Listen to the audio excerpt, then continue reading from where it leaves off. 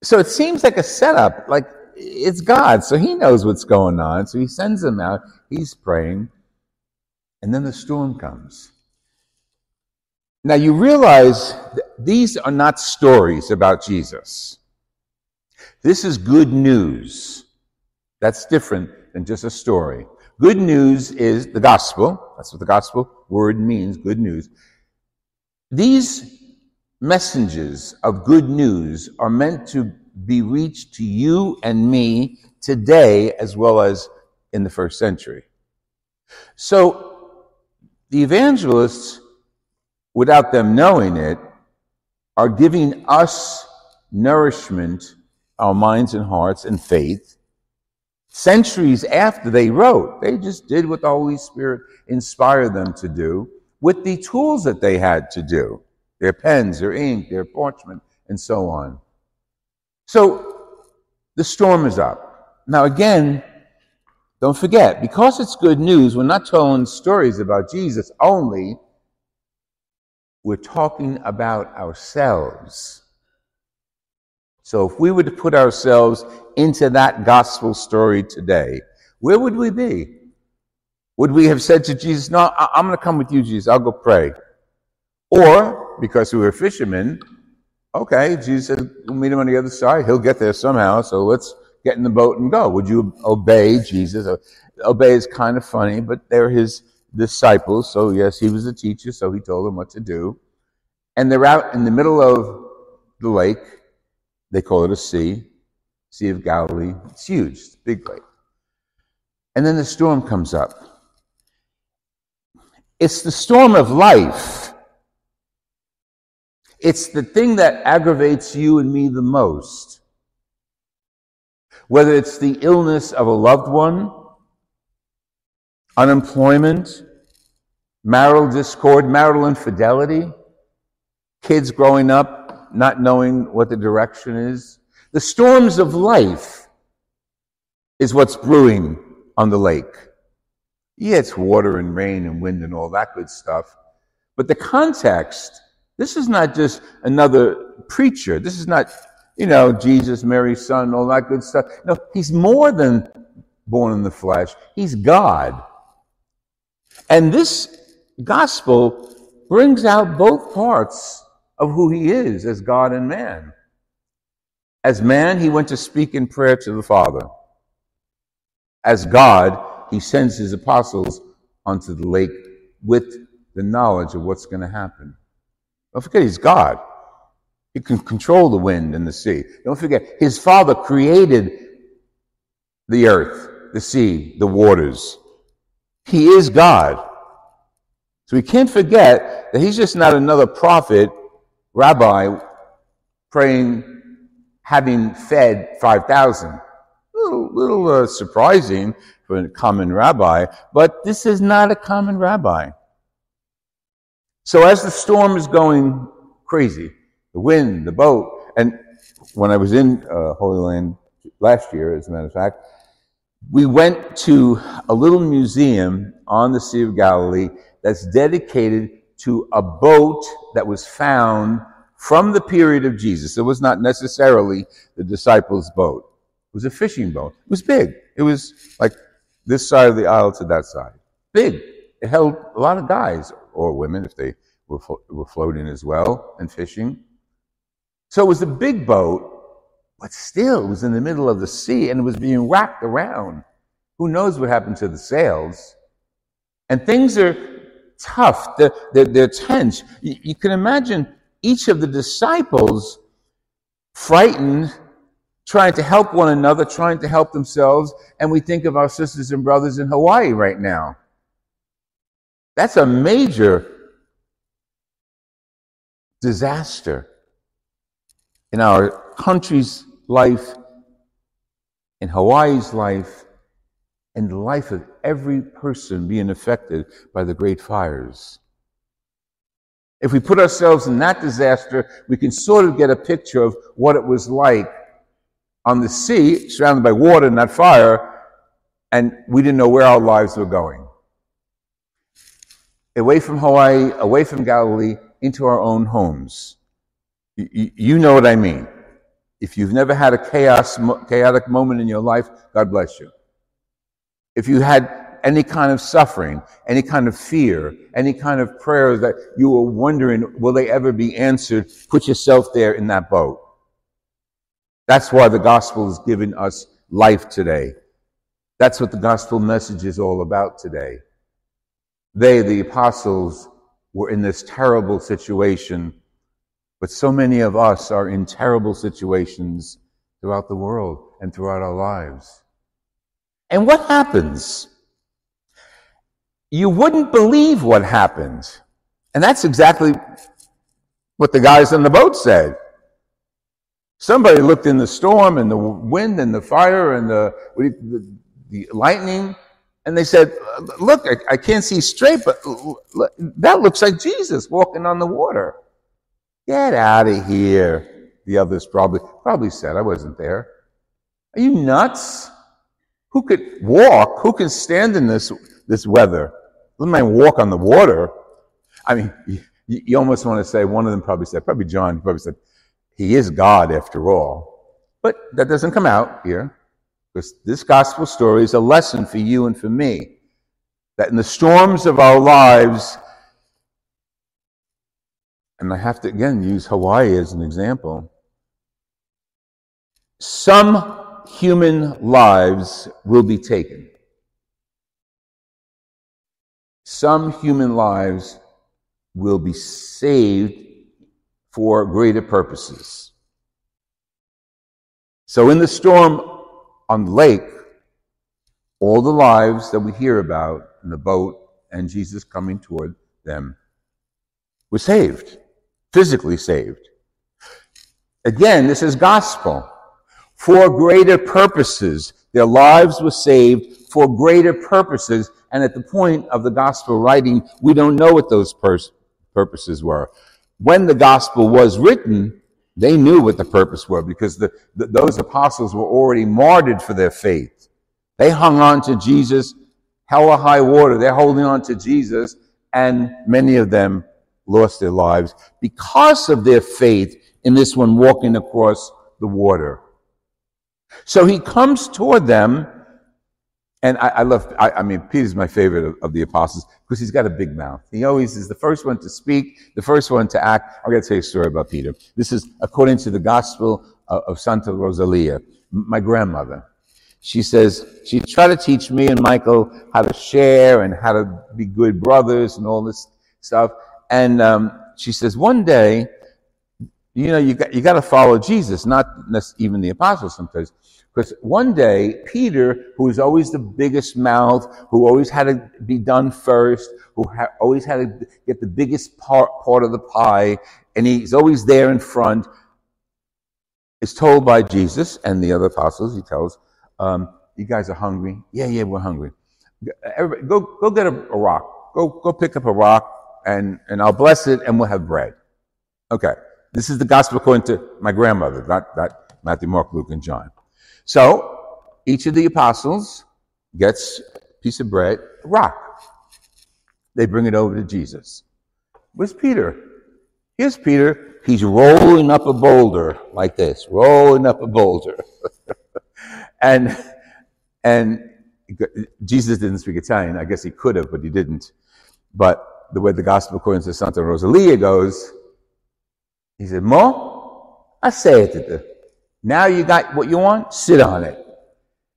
So he brought this biggest boulder because he wanted the biggest loaf of bread. And Jesus told him, sit on it. You missed the point, Peter. You can't go for what you want. You got to go for what you need and what we can share with each other. You want that big rock turned into a loaf of bread? Sit on it and wait for it to turn to a loaf of bread. Now you got to hear the whole thing in Italian with the Sicilian accent. It's much, much better. So the apostles arguing probably. It looks like Jesus. It looks like Jesus. It's a storm. It's the sea, the lightning. Why did you get it? It's Jesus. And Jesus makes himself known in the midst of a disaster. Forget the sea, forget the apostles. Think today, think us. In the middle of the disaster, Jesus makes himself known. And as the first reading, and we've got to go back to that because we might miss the point, the prophet is running away for his life from Jezebel. Jezebel was a pagan queen. Ahab, the Israelite king, married her, and she brought some of her gods and goddesses into the temple, and she hired her own priests, and that was all a disgrace for the temple. So Elijah, the prophet, spars with her, eventually wipes out her priests, and now he's running for his life. And Ahab, the husband and king, hey, whatever Jezebel wants, Jezebel gets. So he's running away for his life. Now Elijah's only doing what God told him to do. Represent him, represent God, represent the covenant, and be proud of it. And in the meantime, those who are not part of the covenant or who want to destroy the covenant are going to be wiped away. So he's running to his life, and he runs up on to Mount Horeb. Now, the word Horeb and the Mount Sinai are all intermingled. The key is it's a mountaintop. I said the names are used by different tribes. So he goes on the mountaintop, and he goes in toward a cave. This is now, those of you who travel to the Holy Land or want to know about the Holy Land, Mount Carmel, where the order of the Carmelites was founded. And when people go to the Holy Land, they go to Elijah's mountainside cave, and they experience their own prayer with Our Lady of Mount Carmel. But in the meantime, so Elijah's in the mountain cave, fearful. They're going to come. The soldiers of Ahab are coming to get me. And the message comes to him, God is going to speak to you. Good. I'm in a cave. I'm listening for God. And there's thunder and lightning. And he doesn't hear God's voice. And then there's rain and wind. Doesn't hear God's voice. He hears all sorts of clatter outside in creation. Doesn't hear God's voice. It all calms down. And in the word of the scriptures, after all that fire, there was a tiny whispering sound. And when he heard this, Elijah hid his face. That was God speaking to him. So God doesn't come, he's not a short order God. He doesn't come on demand. When God's ready for you and for me, he comes to us.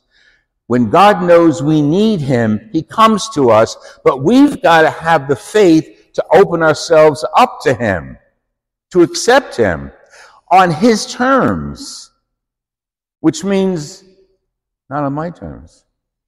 I know what I want, and God knows what he wants too. And he's got a little power, so he gets what he wants. So back to the sea, it's Jesus walking toward us.